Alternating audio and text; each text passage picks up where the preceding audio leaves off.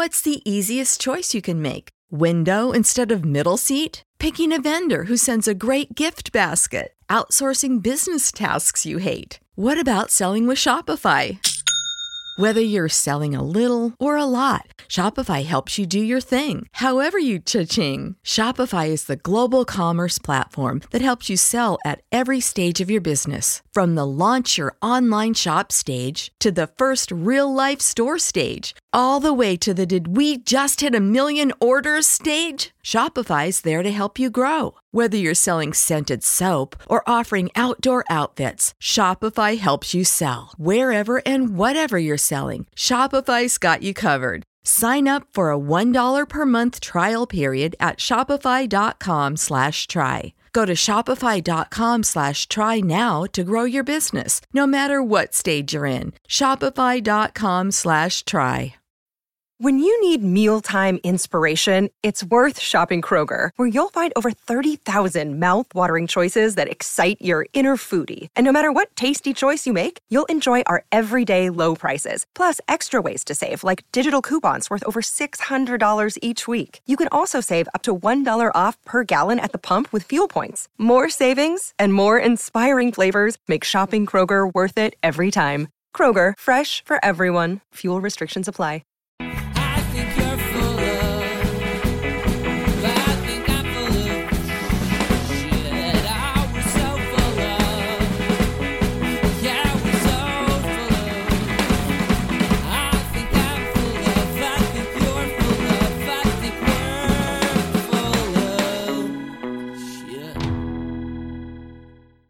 Hello, everyone, and welcome to So Very Wrong About Games, a board gaming podcast about board games.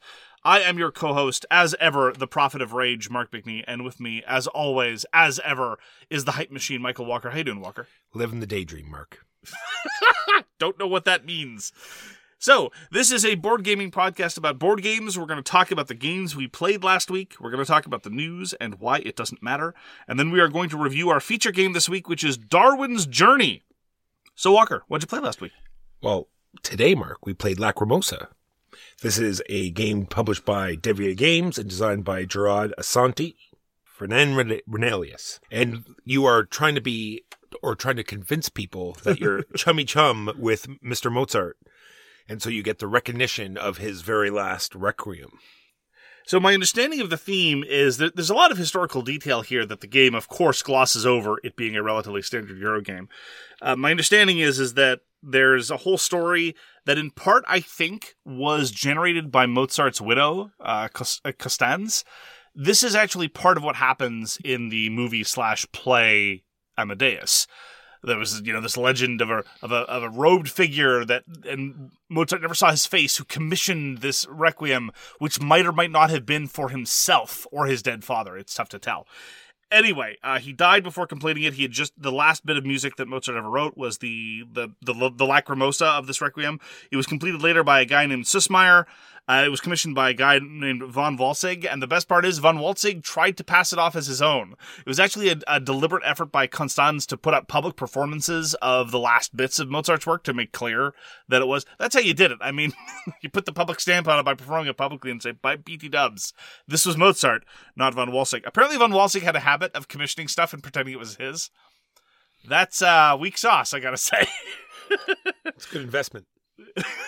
Yeah, exactly. It pays off twice.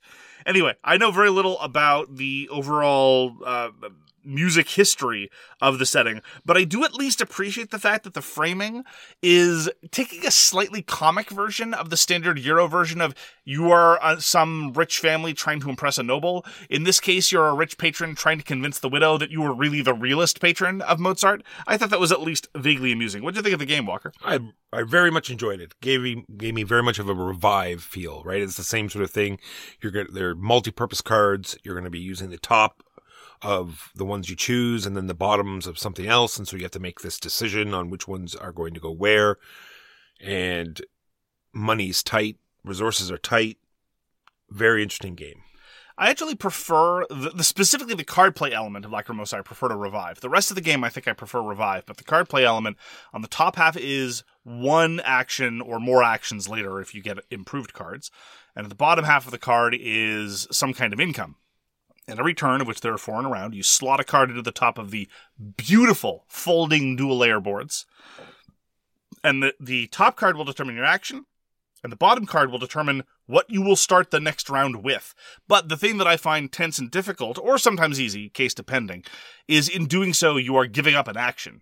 In Revive, usually you're trading off one kind of resource for another kind of resource, which is fine. But in the context of Lacrimosa, you are committing to doing less of a certain kind of action. At the very beginning of the game, that was particularly difficult. There's deck building involved because you can buy new cards. They necessarily replace older cards. Your deck never grows in size. You can buy other cards which don't go into your deck, but give you other opportunities later on. For a game where you're only doing 20 actions over the course of things, you actually get a fair bit accomplished in terms of the structure of Lacrimosa. And the overall themelessness aside, its connection to the theme is somewhat tenuous, as to be expected from the general genre and idiom of Eurogames. But I enjoyed it as well. I made a hash of the rules explanation. So I think I would want to do a full reread of the rules before I taught it again, and so I apologize for that. So I don't think we're in a full position to give our final opinions, but since everyone at the table enjoyed it, I'm sure we'll be able to get it to the table again. Well, to get back to the cards, I can see where the different sort of weights went between this and Revive, right? You can have a game like Revive where the opportunity cost of the cards isn't that great because they all do the same sort of thing, but both cards are acquired through a sort of a tableau or a draft on the side. Yes. And so when a new one gets flipped up, like we said, there are very low things. You either get resources or get resources. So there's not going to be big payoffs on a random card that comes up. Unlike Lacrimosa, that's true, where the cards are amazing and you might give someone else a huge opportunity by flipping up a card they really needed. Well, yeah, the cards are far more central in Lacrimosa as well. The only way you do actions in Lacrimosa is through card play. In Revive, you have a whole bunch of other things to do. And in fact, all the ways you get points, all the ways you spend to get new resources are driven by non-card actions. But yes, in the sense that there's a top half and a bottom half, and you're, for the rest of the round, giving up one half of the cards when you're playing them, it is very, very reminiscent of Revive.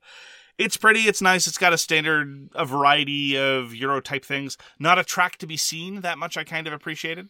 It has a currency that you're going to lose over the course of the round, so there's a little bit, I think the difference between very strong play and fumbling about in the dark play is going to be setting up future rounds using that bottom half card resource element, because those resources tend to be ephemeral and disappear. There's a lot of clever stuff going on. As I say, I wish I'd done a better job of getting the rules right the first time, and I look forward to trying it with 100% right. And that's Lacrimosa. Tapple, Walker. It's all about Tapple. It's all about Tapple. I mean, there are other games. We've played other games, but basically... Well, that's just to keep the show going. Right? Well, no, it's more... These are the fillers between rounds of Tapple, which is the real game playing. Tapple's great. Tapple's great. And if you want to check out Tapple, we played at the end of the stream. Might as well. we streamed Force of Pangaea this week. I'll talk about that in a moment. But at the very end, we played a couple rounds of Tapple. So if you want to check out what it's all about. I thought it was Force of Pangaea. You were very... Force of Pangaea. That's exactly what I said. Oh, I'm very sorry. I must have misheard. What category did you have in Tapple this time, Walker? Oh, you expect me to remember? I think we had historical figures for one. Oh, cool. I'd be all over that. We had around like a table full of video gamers. Right? We had one of those video games and people were just drawing a blank. It was so funny. Yeah, it was rough. At one point, Louis was just fumbling, thinking of major media properties on the hope that there was some video game adaptation. Like at one point he said Jumanji and the table shrugged and said, well, there's probably like an NES game of Jumanji somewhere. I guess. Okay, fine. It was embarrassing for all of us. None of us could really think of anything. It was so weird. That's Tapple. Let's talk about Force of Pangaea. You might have heard me talk about it 4 seconds ago. So this is designed by Thomas Franken and published by Pangaea Games, Mark. I think this is their one and only game so far. So it was a Kickstarter. It fulfilled very recently, and it has sort of a Cascadia kind of feel. Because instead of having the goals for the whole game and you're placing animals to try to fulfill those goals, these are sort of like a moving sideboard of goals that are coming. There's 3 different goals. There's either building a really tall tree or building around a tree or building a path between two trees. So we'll say, go to ice and water type terrains, and you get to count the trees, and they're allowed to be anyone's trees as long as your trees are at the beginning and at the end. I see. Is this tiling? No, the tiles are already all out at the beginning. You're placing trees mostly. You're placing the seeds, and then there's a growing phase, and all your seeds turn into trees, and you're moving a god around. There's these lakes positionally placed, and so you move your god around, and your god can also plant trees. Very interesting game. I like the fact that the god blocks other gods from going to that lake, so you can sort of sometimes protect, but then you have to pull your god back to score points. So it's very interesting trade-offs on your turn. So you're either going to, not use your god to do interesting stuff, so you can pull back and score one of the cards. I like the fact that you have one private card and the other three cards that are face up, anyone can score. So there's this tension as the board starts to fill up with trees and more routes become available. Who's going to score that first? Are you going to take a short route to try to get rid of that card so someone else doesn't build a long route? There's also knowing with 4 players that all the cards are in play. So that there's going to be one of each type of card. So you can start building, your wind tree really high, hoping that the wind high tree card is going to come out soon. Stuff like that. Looking forward to going back to it. That is Force of Pangaea. Got to play more games of Wizards of the Grimoire, or as Walker calls it, Bookie Bookie Pew Pew. This is a review copy we got from the publishers, but we didn't play on that review copy. We actually played on a copy that a friend of ours got independently, purchased from the designer at a con, and he is a big, big fan, so we played a couple of games back to back. Now, great fun, Wizards of the Grimoire. It is basically a challenge to build your own combo and effectively kill your opponent before their combo is able to kill you. I have 2 minor reservations. One of them is, in all the games of Wizards of the Grimoire that I've played, it has always been a difference of 1 turn. Now, the start player hasn't always won. The second player frequently wins. But it has never been, I've never seen any blowouts. Now, I don't demand that every game have blowouts. It's just sometimes I get a little bit concerned that games might be a little bit too balanced, as it were. The game is so short, and if you have cards that are a little unbalanced like that will push someone ahead, then it's going to be that sort of random of the draw. That's just happened to come up in that person's turn. They grab it, and, it'll offset the balance. So but au contraire, this actually relates to the second problem, which is that in both games, the player that built the clever combo lost.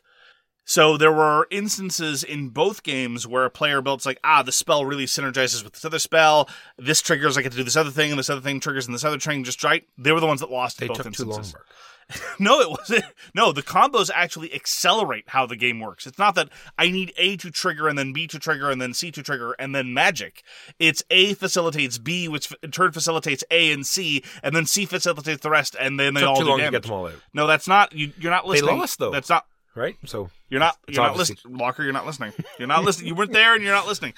These are minor concerns, though, in the face of the fact that it is a very quick, very compelling game. Despite the fact that there are tons of different card effects, I will give credit, and this is going to contrast with another small card game that I'm going to talk about later. We've never had any serious rules questions about how the cards work, about how the timing works, about how various things trigger, and there's lots of new and interesting things to happen. Seldom is it the case that there are spells that do this, but I think it's just one in the deck where it's do this much damage, period. And that is what it does. There's a whole bunch of interesting effects. I just have some concerns about how deep the opportunity for skilled play is. That's all. I enjoy playing it. I don't feel like it's random. I'm not saying that it's a question of better spells come off the top. It's not that I can look at a tableau of 10 spells and think immediately, oh, well, that's the unbalanced one and that's the unbalanced one. It's just that based on the fact that, number one, the winner is always 1 turn ahead of the loser and no more. And number 2, in my recent playings, the combo that I looked at the table and said, oh, that's a very clever combo, turned out to lose.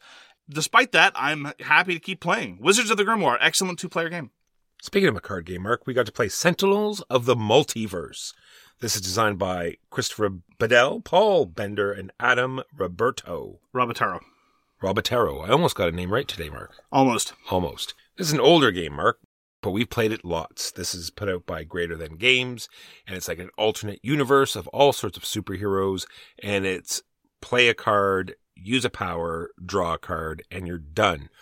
We happen to get a very good combo against the certain villain that we have. It's one of these games that just shouldn't work because you have 30 or more different heroes, you have 15 or more different villains, and then you have 20 or more different environments. And you can just take all of these randomly, and somehow they all work together sometimes. And this time... Yeah, sometimes, yeah. And this time it worked to our definite benefit. Here's a question, though, Walker. You are an avowed enemy of deck milling.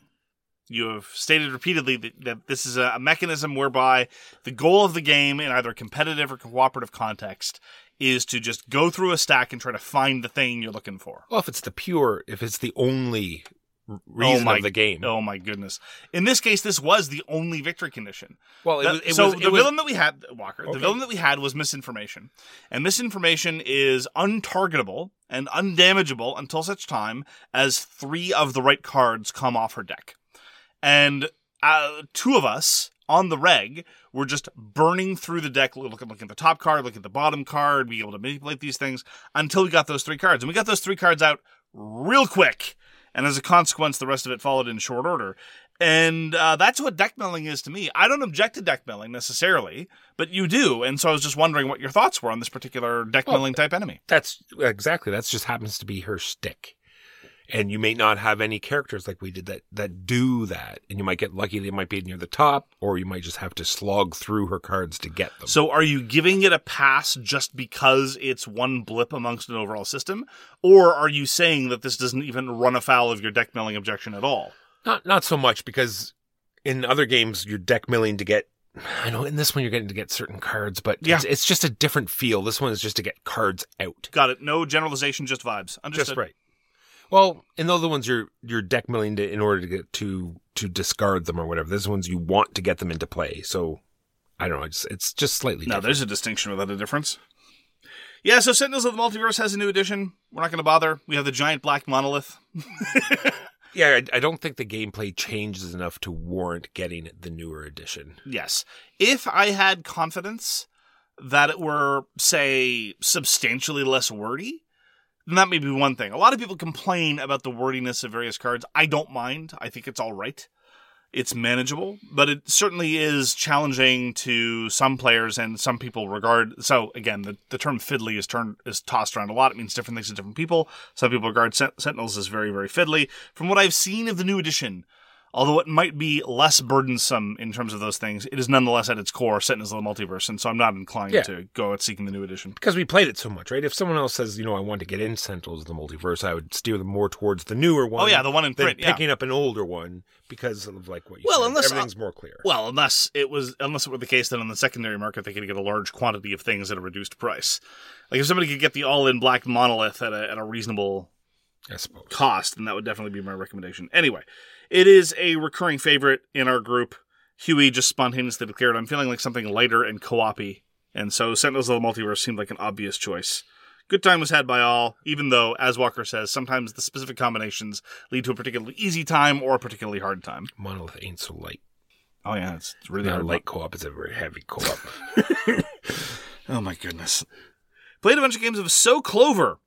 Now, let me tell you something, listeners. I don't want to make people too jealous, but there's a particular event locally whereby used games can be had at an absurd price. I'm probably going to go into more detail about it later. But So Clover, we were able to get a secondhand copy. Still with the cards in shrink, though.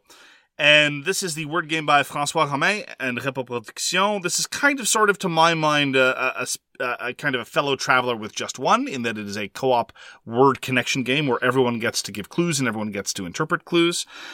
This was a particularly frustrating match because we went from a very, very successful round of So Clover to a very frustrating one. Now, Walker, I gave a clue that was tentacly.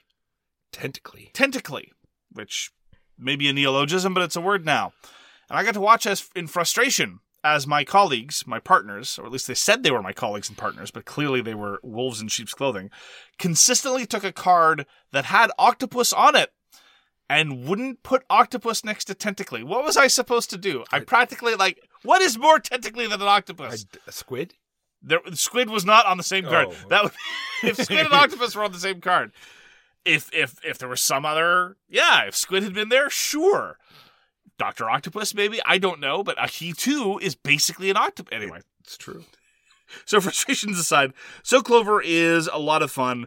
There's a certain physicality to it. Some people have problems remembering their orientation of cards because the way So Clover works is everyone gets a random orientation of cards, writes clues in order to connect the cards together, and then they're supposed to wipe them. Sometimes people have a great deal of difficulty remembering it, and that's fine. But fortunately, everyone possesses magical supercomputers with cameras in their pockets, and so the general recommendation is to take pictures.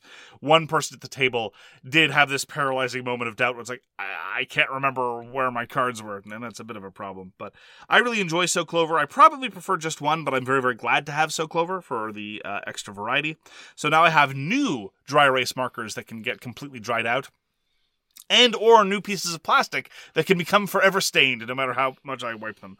That is So Clover by François Ramey and Hippo Production. I get to play Spots with some listeners on Board Game Arena. This is designed by Alex Haig and John Perry, Justin Vickers, put out by CMYK Games. We have a review copy sent to us by the publisher, although Board Game Arena obviously refuses steadfastly to bribe you. I'm waiting for the check. I know. It's coming. They promised. That's not true. It's not true. It's funny, though. All right. So in this game, it's less funny if people think we're corrupt. You are trying to fulfill sort of recipes on dogs with dice. And not recipes. Come on, they're literally spots on. Come on, it's right there on the title. It's on the tin. You say this card needs a 2, a 3, and a 4. You might as well say, you put radishes and cucumbers on the dice. You need those. But the 2, the 3, and the 4 are in a much more adorable pupper. It's true. So you start with 3, and you can have up to 6, and you can have as many as 6 on the go, or you can fill some up and take a turn to score those so you don't lose those dice, because if you ever fill up your doghouse with 7 or more pips, then you lose all of the dice that you haven't locked in. And there's all sorts of different actions that become unavailable until they're all taken. Yeah, it's fundamentally about push your luck. Yeah. You can go for more dogs at once, and that kind of increases your flexibility, but the real power move is to fill up all your dogs at one time, and that allows you to effectively take a bonus turn, more or less, and that's very difficult with more dogs. Anyway, that balance I find consistently interesting. Yeah, it's a great game. Check it out. Board Game Arena. Spots. Played a quick card game of Hemlock Dark Promenade. This is a review copy sent by the designer. Sorry, so what was the name again? Hemlock Dark Promenade. Wow, okay. What? I have a better one later on, but okay.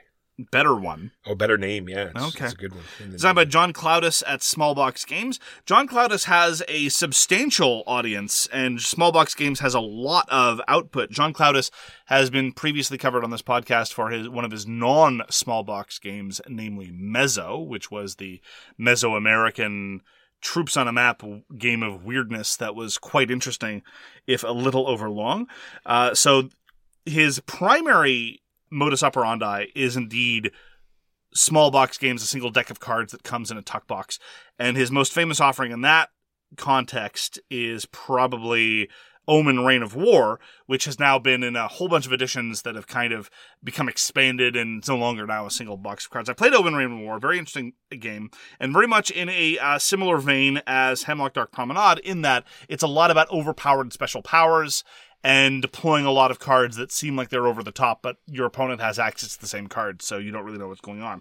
That having been said, it's significantly more small and constrained than Omen Reign of War. You have basically a 3x3 grid of territories that you're fighting over. One player gets to play cards of the columns, and one player gets to play cards of the rows, so there's a little bit of asymmetry there, interacting with the different setup of the terrains. And as you win terrains, they give you special powers to activate on your turn.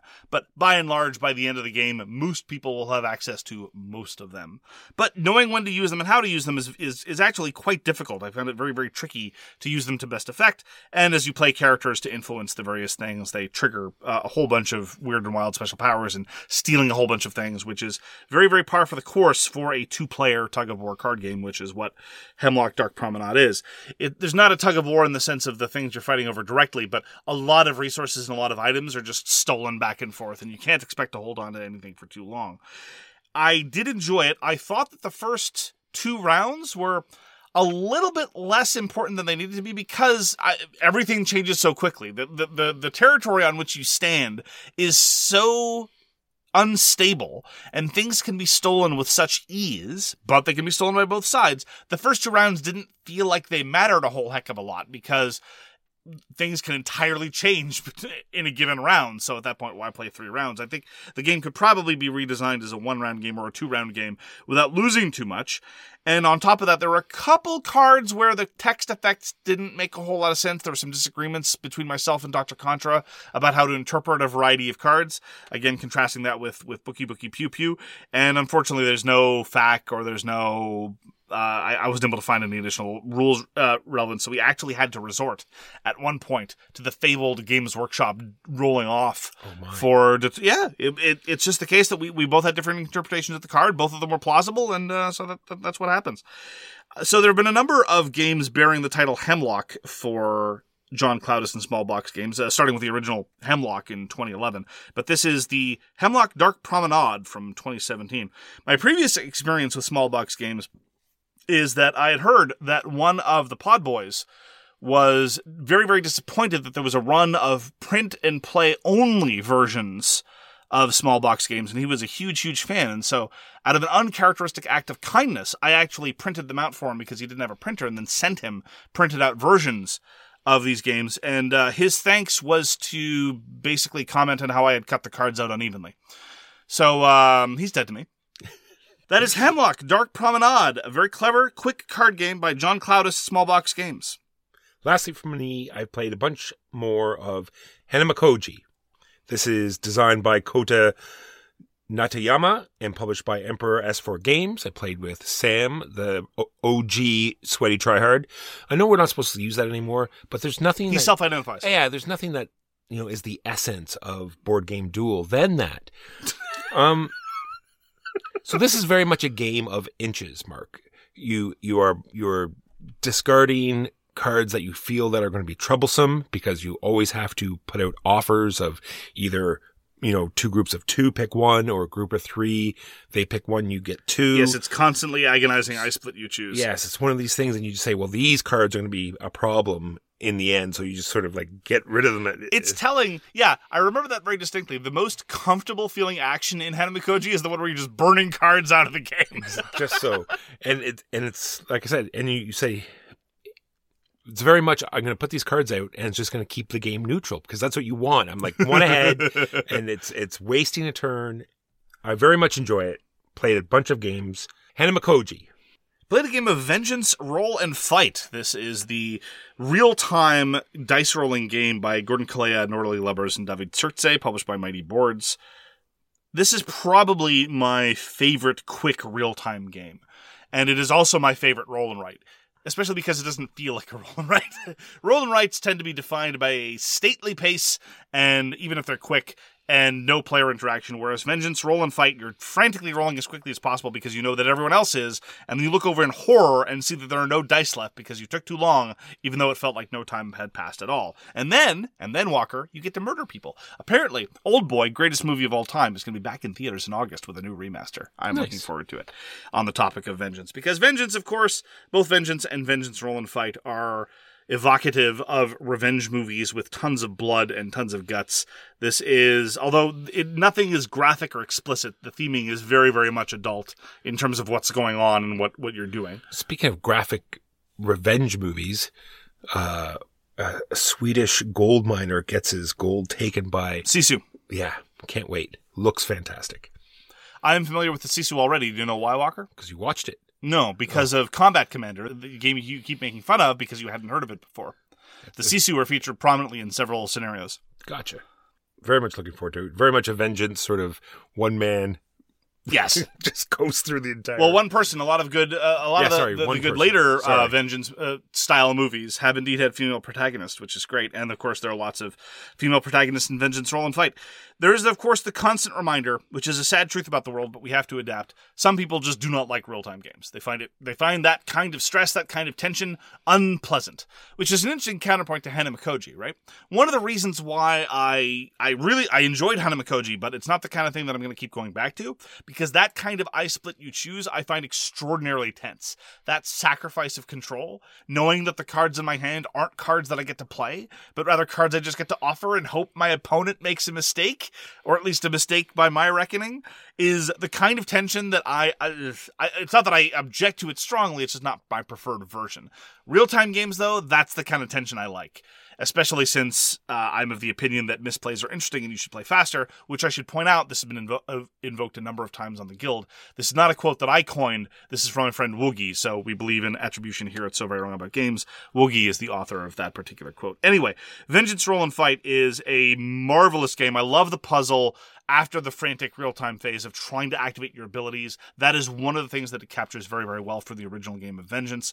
It looks so simple. You just have this pool of actions you get to do, but figuring out how to navigate the den and kill as many thugs or kill the right thugs in the process is a great little tactical puzzle. It's almost evocative of skirmish-type games, which, as people know, is also another type of game that I enjoy doing.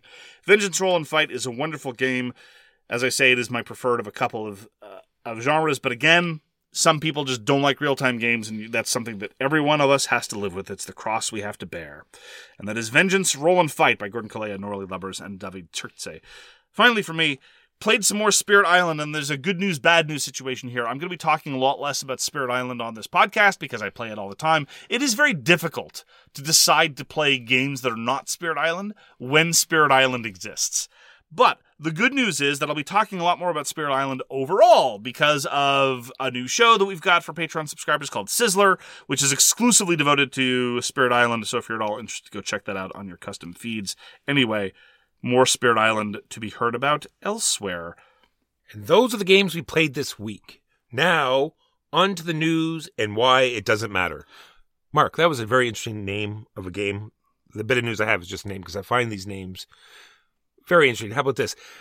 The Pirate Republic, the Africa Gambit. That's such a great name. That's a pretty good name. That's a good name. I'm a little bit tired of, very much like the video game reviewer Yahtzee, I'm a little bit tired of X:Y titling conventions, though. All the colons.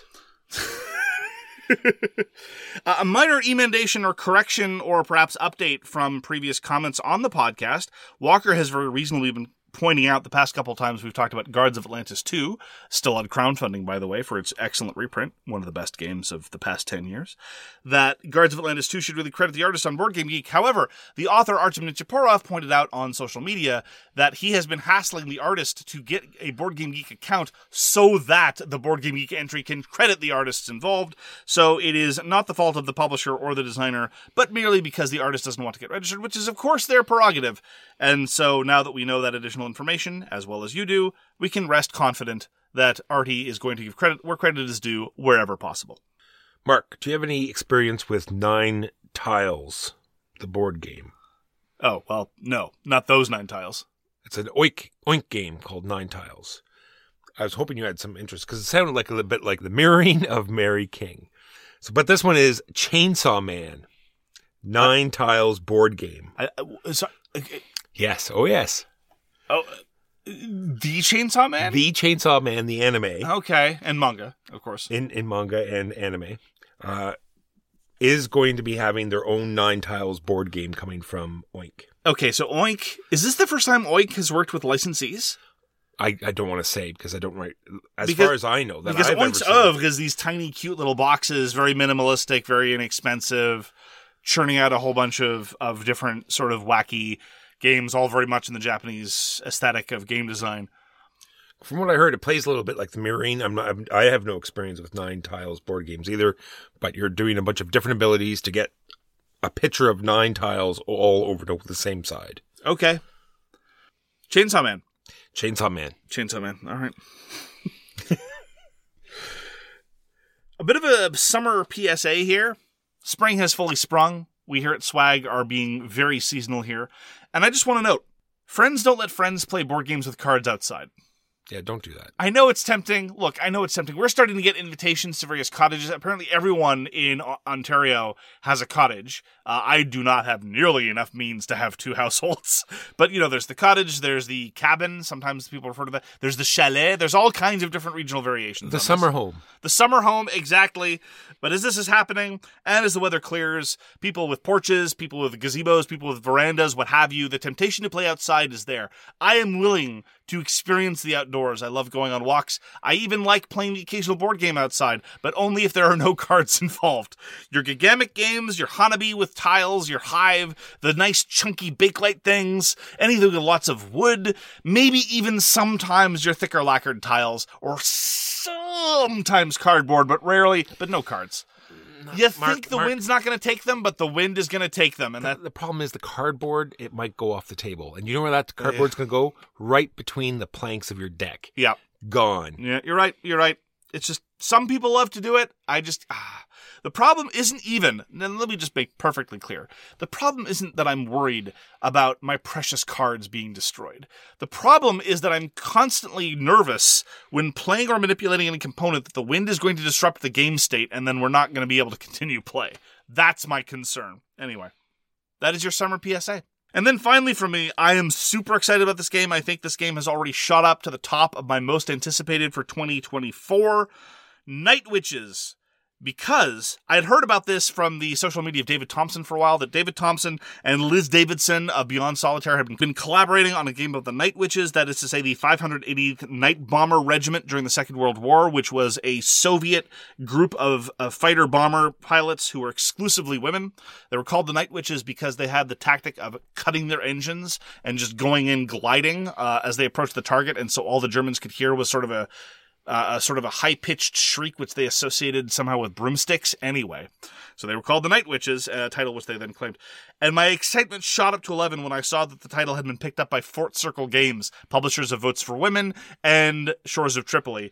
And they are absolutely raising the bar on historical game publishing. And so I was already excited when David Thompson was involved. I got more excited when I learned that Liz Davidson was involved. And now that Fort Circle Games is going to be published, I am absolutely over the moon excited.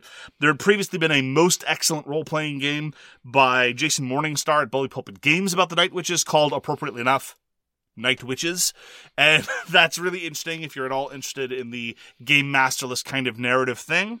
And I really can't wait. That's the news and why it doesn't matter. When you need mealtime inspiration, it's worth shopping Kroger, where you'll find over 30,000 mouth-watering choices that excite your inner foodie. And no matter what tasty choice you make, you'll enjoy our everyday low prices, plus extra ways to save, like digital coupons worth over $600 each week. You can also save up to $1 off per gallon at the pump with fuel points. More savings and more inspiring flavors make shopping Kroger worth it every time. Kroger, fresh for everyone. Fuel restrictions apply. Next up is our main review, which is Darwin's Journey. Darwin's Journey was designed by Simone Luciani and Nestori Mangione. It was crowdfunded 17 years ago and fulfilled this year by Thundergriff Games. The design pedigree of these two gentlemen is rather extensive because they both fall squarely into the group of designers that I somewhat jokingly call the Italian Masters. The work of the Italian Masters tends to be rather consistent across games, and indeed I'll be drawing comparisons between several other games of that oeuvre, and they tend to co-design with each other, tending to swap off. So, in point of fact, Luciani and Mangione had designed a game together before, namely 2018's Newton. And as far as Mangione is concerned, he co-designed Autobahn, which was one of our favorite games of last year with Fabio Lopiano. He's also the co-designer of next year's The Last Spell, which has made me strangely more interested in I didn't think The Last Spell needed a board game implementation, but if Mangione's involved, I guess that makes me slightly more interested. And of course, Simone Luciani is, his output is probably amongst the favorite of the Italian Masters here on this podcast.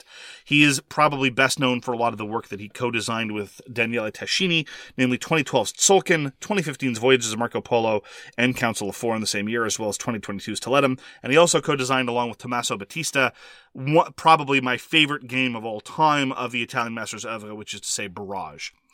So, Walker, why don't you give us an unhelpful summary about what one does in Darwin's Journey?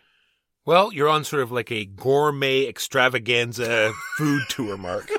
No, you're not. And you're going to get taste of all of the Galapagos Islands. You think we're eating these onto things? your plate. Oh, yes. Okay. They're very delectable. A little bit of tortoise here. Yeah, a little bit of dodo over here. Yep. A lot of dodo. A little bit of, ginkgos. Some trilobite-looking things? We have a nice, buffet. Okay. It's, a little bit of a la carte, in the morning. What about the shells? Are we eating the shells, too? Well, they become shells for a reason, Mark. They used to be something, and now they're shells. Okay. And then we publish restaurant reviews? Slash menus, right? Okay. Come to the Galapagos, leave full.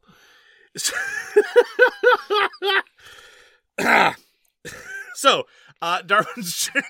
So what Darwin's Journey is a worker placement. I just can't.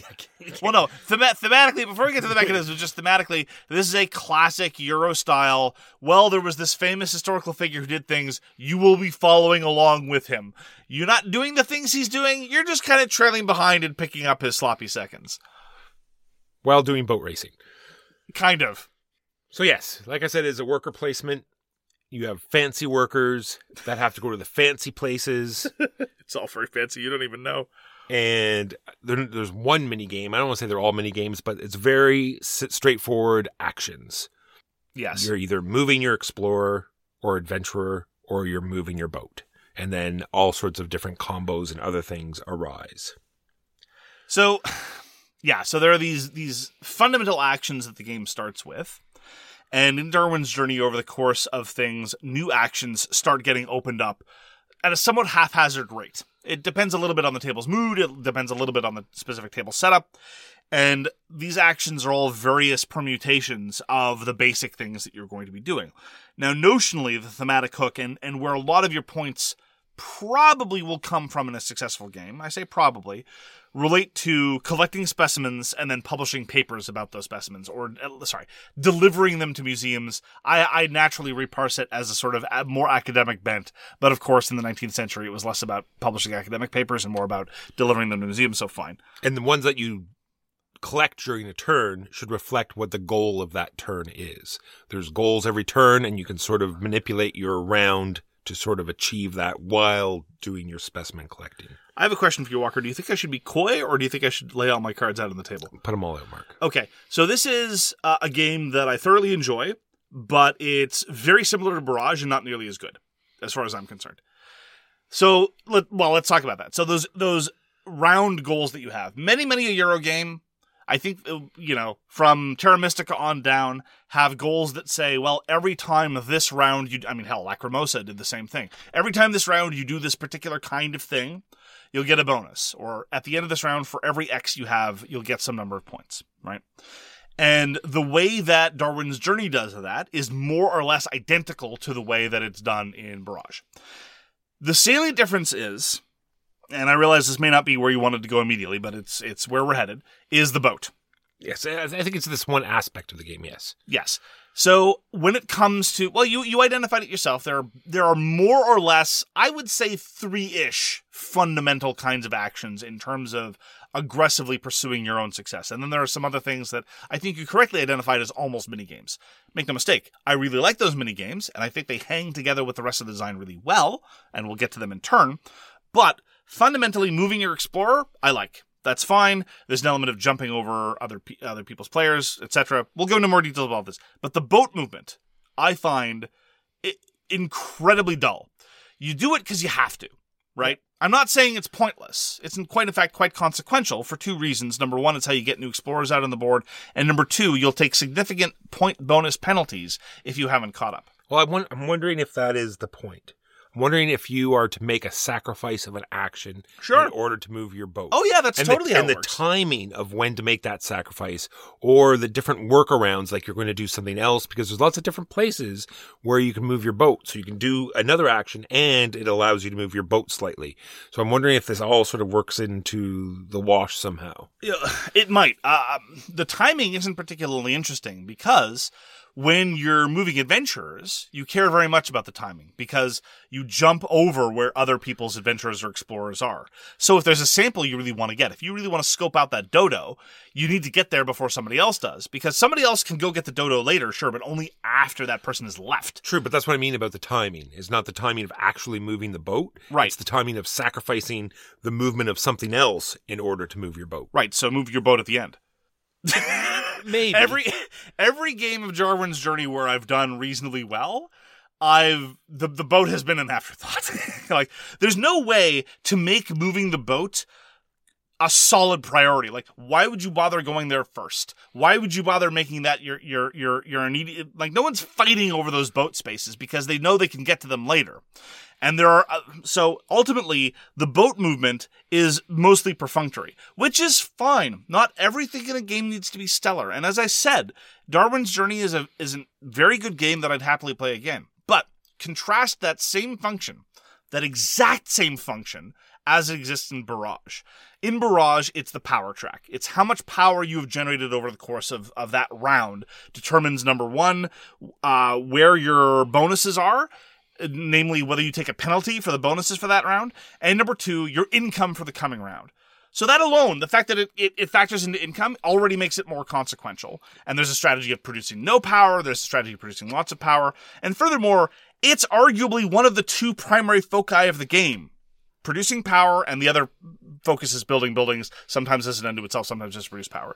Like, the power track to Barrage is central to the experience of the game. No one ever generates power, I guess, all right, I'll go generate power now. The boat, on the other hand, for Darwin's Journey, feels superfluous and not fun to do. I agree. Okay. But it's such a minor part of the game where, like you said, the Barrage part is a major part of the game. And the one in Barrage, sometimes you have no control over it. Really? Someone could steal your water or steal a spot. That's the entire game. I know. I agree with that. But I mean, whereas the boat movement, you have a little bit more control about how far you're going. Anyway. Right. It's just, too much it's a central action of the game. It's a central part of getting enough, a central part of the end game's scoring, if you care about those, end of round scoring, if you care about those bonuses in Darwin's Journey. And it just feels so unsatisfying.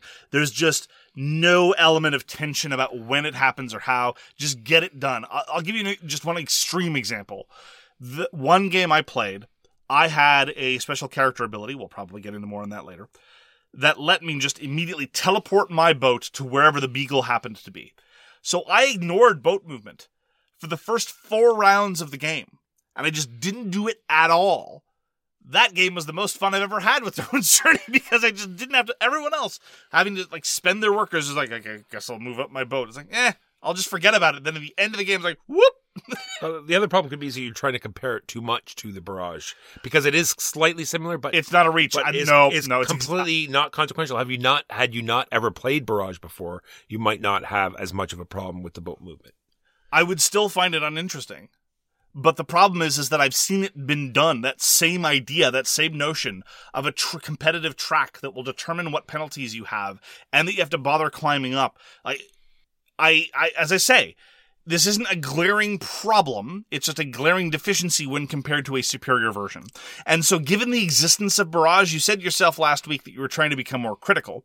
And from my perspective, in a universe where Barrage exists, I don't see a compelling reason to play Darwin's Journey. So let's get on that one part. Wow, that's such a minor part of the game. That is an example. All right.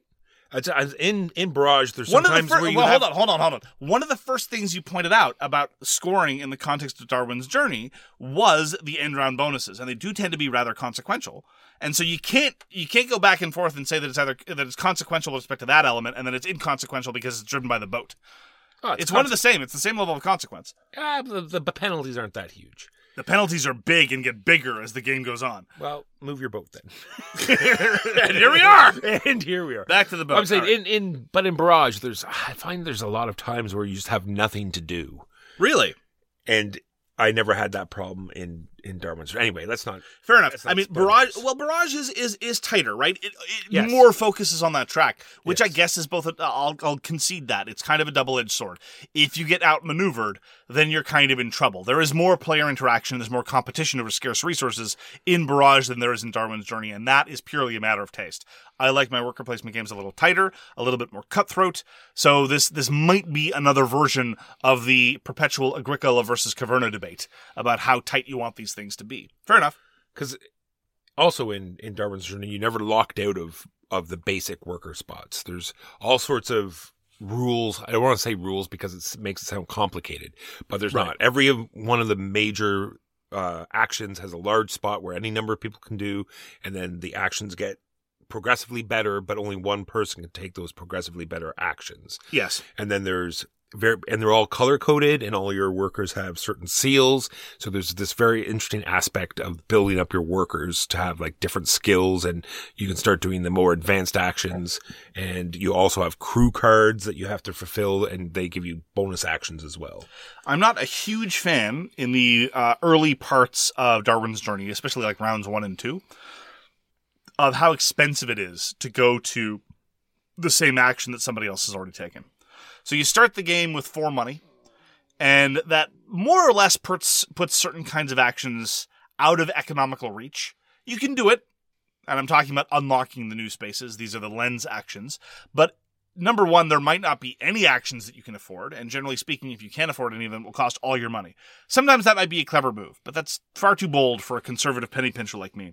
So as a consequence, it will cost you half your starting money to go to a space where someone is. Or if you're playing with fewer than 4 players being the maximum player count, the penalty opens up because you have to pay money not just to go to the same space that somebody else has been, but to any space next to where somebody else has been, which can get pretty significant, especially if you're the third player. Yeah, the difference between 3 and 4 players is ridiculous. Yeah, I strongly prefer it with 4. The third player basically is in a position where I feel like the third player's options are considerably constrained in a 3-player game when compared to a 4-player game where you can go to there's much better options available for the 4th player there. And there are some actions that don't give you any direct benefit, but will get you some money back, like getting more objectives, or you got to get those objectives, yeah. Or changing the turn order, because like we just talked about, the turn order is very consequential. Yes. And in some worker placement games, that's all you're doing. You spend one of your workers, and all it does is change the turn order. In this one, at least you get a kickback of some money. It's not uncommon for there to be an additional Benny there, yeah. And yeah, the $2 are nice. But this frequently comes up. It's like, you're the third player, and the third player looks there and says, there's nowhere it can go without spending a whole bunch of money. It's like, well, you can fix the turn order. It's like, great. Then that's basically saying that the third player gets 1 fewer action in the first round of the game, which ain't hot. Not at all. So let's go back to the worker upgrading, because this is kind of neat. Yeah, because on top of that, as you advance, it's very much like a Great Western Trail. You are unlocking, there's also a bar of extra actions in all the basic actions. As you go up, you're going to get even more stuff you get to do, and victory points, much like Great Western Trail. Yeah, there's 2 areas of great scarcity in Darwin's Journey. One of them is the samples. You got to get those samples, and it can be very, very difficult to get a sample that somebody else has before they're able to profit from it. And then there are the seals. There are seals that come in different colors. You might think, there's this tableau of 12 different seals at the top of every round. There's going to be enough for everybody. No. There's not going to be enough of the color that you want. Almost guaranteed. And so you have to snatch those up. And upgrading workers is no joke, because not only does it give the workers eventually more power in doing their actions, but it lets them go to spaces that other people can't. And knowing that you have a worker that can go to a space nobody else can gives you such flexibility. There was a particular case I remember where there was a very powerful worker space that had been unlocked, but I knew that everyone earlier in turn order from me didn't have the requisite seals, so I could just leave it empty, knowing that I could go there whenever I wanted, and that was marvelous. But then, they're also just worth flat points. So upgrading your workers is absolutely a key part of what's going on. Another key part are the objectives, because the objectives unlock a bunch of very essential parts of the game as well. One, like we just said, because money's tight and seals get expensive, so there's an objective bonus that makes those seals cost you nothing. And there's also one that takes away the penalty of placing workers, which halves the penalty, which is also very important as well. So the initial draft of those objectives at the beginning of the game is very consequential, and being able to get to those early as soon as they come out at the beginning of the turn and knowing which ones you can do, also very important. Because you're doing it to get new special powers and or just other abilities over the course of the game, I find that aspect of Darwin's Journey much more refreshing than the standard form of recipe fulfillment. Yeah, some of them you might do just for flat points, sure. But they don't even feel like recipe fulfillment because they key off of a whole bunch of different things. Like this one wants you to have 2 birds and a couple lenses. This one wants you to have exhausted a stack of letters and some other weird thing. So they're all over the map. And none of them cost. They just have that much stuff. Precisely. You don't pay anything for it. And it's the significant opportunity cost for pursuing the objective is usually just placing the worker and wasting the time to do that because your worker placement actions feel so essential. I actually really like the objective system. There's also this idea that if you pick up a third objective before you've accomplished any of the two, what you do is you slot in an objective somewhere and you don't get the benefit yet, and you can still complete that objective. You just can't claim a different Benny when you achieve it. So there's this interesting opportunity cost that feels significant but not overpowering. Everything about the objectives I quite enjoy in Darwin's Journey. Let's talk a little bit more about, because we've talked about delivering this, like collecting and delivering the specimens, and it is, I would say, the most complicated part of the game because the game's fairly simple. It's a whole bunch of really simple things. Yes. So this one, and the timing is very important in this particular action because you have to collect the specimen and then you have to be the first to the museum to sort of write a paper about it. So getting it and seeing who else has those and making sure, because the timing is very essential because you can do two at a time, but you might have to go early because someone has collected the same specimen and you don't want to risk them getting there first, because at the beginning of the game, it's a huge source of income, and late game, it's a huge source of points. And it's sort of this like grid of things. That's one part that I find a little bit unsatisfying visually. This is a minor nitpick. I don't like it when a significant aspect of victory of a game is represented very, very small on the game board. And indeed, when you publish papers, you acquire these books. There's a book track. And that can be worth massive amount of points at in-game scoring. It might even be the single largest contributor to your victory. And that's fine. And you can indeed, it's thematically appropriate. It's keyed into this idea of going around and collecting samples and then bringing them to museums. That's all cool. The problem is it's very, very small and it's kind of tucked away in the middle of the board. And I prefer it when things like that are given visual pride of place. As I say, very minor objection. And then let's talk about the one, I only think there's one mini game, and that's the correspondence. Sure. You take this action and you pull some envelopes off your board. As you empty them, you're going to get a benefit, and you put them on these random bonuses that you're going to get at the end of Famous Europeans, no doubt. At the end of each round. And I like it because of the fact that you only lose the envelopes off of those if you win. So if you just sort of stay in second place the whole time, you're constantly getting benefits and you don't have to go back to that action ever again. Yeah, it's a weird aspect of if nobody fights you for it, you're going to be reaping tremendous dividends. But if people do fight you for it, well, then you have to hope that you're getting benefits from other areas, right? If it's one of those kinds of situations in a Euro where if it's neglected by three players and one person takes advantage of it, they are going to rake it in hand over fist just based on how the scoring system works. Similarly, if two people enter into an uneasy equilibrium, they too can start profiting a great deal. Once people actually start fighting you for it, well, then it gets complicated. Now, these are some of the things that get randomized over the course of the game. And I do actually appreciate being able to go and try to find out those good deals because everyone else has their eyes on the prize, as it were. Yeah, the scoring system really, it's weird. I can't tell if I like the fact that it's a little counterintuitive as to how many dividends you're going to get from early placement, or if I find that that's a shortcoming. It's definitely not transparent. Some people find it a little obtuse and they underestimate the value of those actions, but there you have it. So there's a part, we talked about unlocking action spaces. And so you go to this spot and you pay a fairly large amount of money and you get to put one of your lenses on these advanced spaces. And it's not necessarily only your space, but if someone else goes to it, it gets you some money.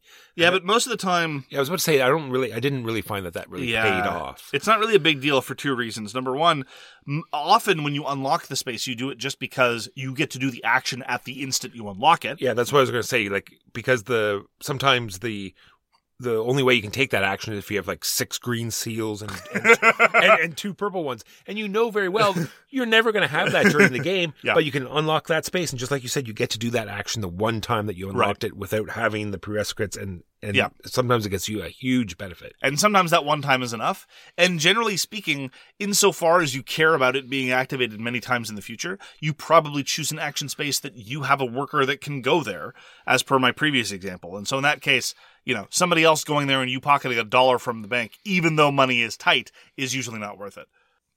So icons aplenty, I have written here. but there are some dubious choices. Like we said, there are like three basic actions, and those icons are riddled throughout the board, so those are fairly easy. But sometimes there's smaller symbols like an infinity symbol or a +1 or a -1, or the rotating arrows, and sometimes it's not clear. Does that mean it's worth more actions or worth more money or less money? But anyway, the biggest offender is on the seals action, where if you have a highly upgraded worker, you get an extra seal, but if you have a maximally upgraded worker, you then get a discount, but the problem is the numbers are printed in mostly the same way, and so people got very confused, even when we were looking at it, trying to parse after we knew what the effects were, trying to figure out how the iconography got us to that point. Anyway, there are a number of little examples like that. And the setup is not nothing. It's pretty extensive, yes. And I really wish that they just, because the rulebook comes with a recommended first game, and I don't understand why they didn't just print that on the board. Because you could still have tiles that have the exact same things that are printed on the board, and they'll cover it up anyway. But why not just print the recommended on the board so you can put it out and start playing immediately? Odd choice. And then there's that egregious part in the rulebook, which I find awful. It says, oh, there are 4 different phases of the game, and it's going to go for 5 rounds, full stop. And then it says actions. Now it's like, is that one of the phases of the game? I'm not sure. There was no number. There was no. No. It doesn't. It says action phase. It's header. No phase. Just actions.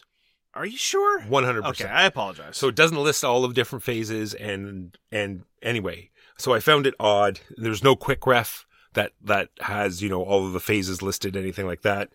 Yeah, and the reference sheet for icons is incomplete. It only gives you some of them, and on the rest of the reference booklet, it doesn't mention it. So there's no unified reference work for iconography. It's unfortunate.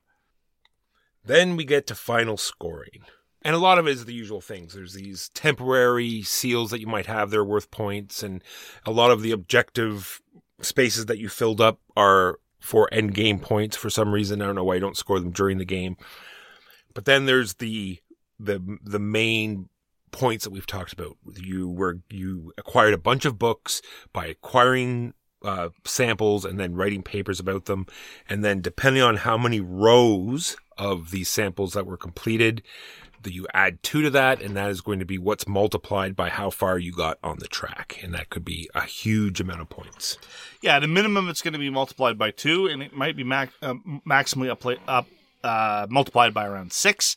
I found the floor is about 4, and so it is indeed very consequential. But again, in a Euro game, in the classical medium-heavy tradition, medium to medium-heavy rather, in the Italian Masters tradition, with a lot of stuff going on and a lot of different ways to get points, I do appreciate that there's at least one thing you can point to and say, well, a lot of points are going to come from this, especially when it is thematically appropriate. And I liked how in the all the games we played, it worked out differently. Like in a few of the games, the track filled up completely, and it was like the maximum multiplier. And in other games, it hardly filled up at all. I thought it was very nice that games played differently that way. Real-time update here. Ooh.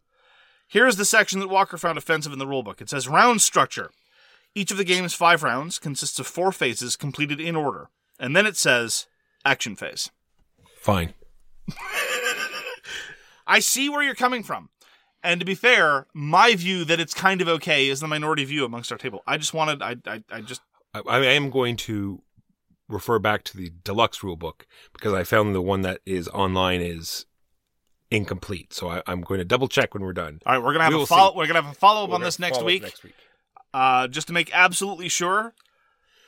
Now, talking about games being different every time, there are tons of things that are going to make that happen. As in, all of those advanced actions that we talked about are different tiles that are going to be mixed up. There's pretty well 12 of everything.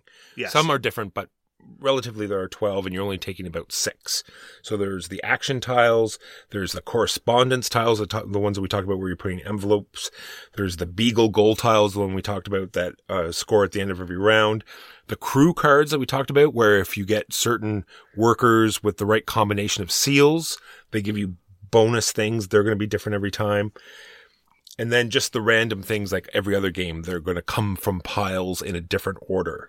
Like the objectives that we've talked about, the specimens that you have to collect populate the map differently. And like Mark said, the wax seals, there's never enough. But sometimes there's none of a certain color, and that completely changes the game up sometimes. It's true. I will say, though, as much as I appreciate the variety of different action spaces and different correspondences and things like that, I think this is an excellent example of what Charlie Thiel has been writing about recently, whereby we talk about variable setup and confuse it for replay value.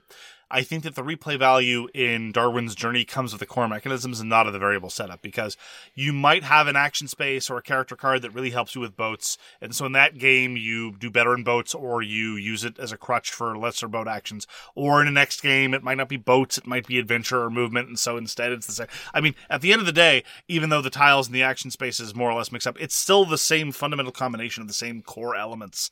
And whether I find a dodo on the first island, or whether I find a trilobite on the first island, it's 6 of one, half a dozen of the other. It's true. But that's what I'm saying. Those are mini parts. But I'm saying I think the reason why sometimes the specimen thing filled up and sometimes it didn't was because of the different advanced actions there were.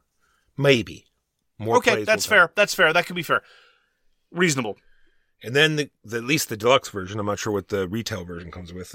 There's a bunch of mini expansions as well. So the first game we played, they recommend you play with the pets. Yes. And they give you some extra income on the first turn, and just a one-time Benny. And a one-time Benny as well. And then there's it admirable for a first play. And then there's a pirate of course there's expansion that has another boat. There's a great ship expansion that gives you player powers, which I found is interesting. And then there's a large expansion called the Fireland expansion, which has a lot to do with time. So a lot of things will cost you time. And then at the end of the game, depending on how much time you've spent, you're going to lose some victory points. I would be happy to try any of these, but quite frankly, as far as the player powers go, you're already building player powers over the course of the seals anyway. So that felt satisfying enough in terms of player differentiation. I didn't read through many of them. I'm interested to see what advantages they give you. And this being said, I will play Darwin's Journey anytime. I really feel it's the whole package.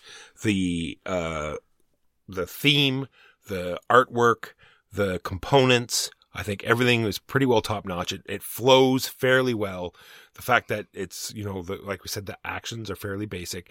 There's on certain turns, sometimes there's a bit of a combo, but it's definitely not like a Praga combo fest. Absolutely. Right? And so it's fairly minimal, and I think it moves fairly quickly. The last game we played, I think, moved very quickly.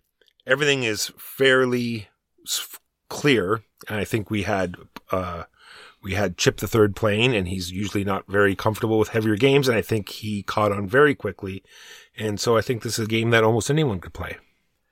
I agree with you that Darwin's Journey has slightly more approachability than a lot of the other games of the Italian masters. Like, so even just the works of Mangione and Luciani previously, like compared this to Newton, I would have a much easier time introducing people to Darwin's Journey than I would to Newton, I think, based on my recollection of having played Newton a couple of times.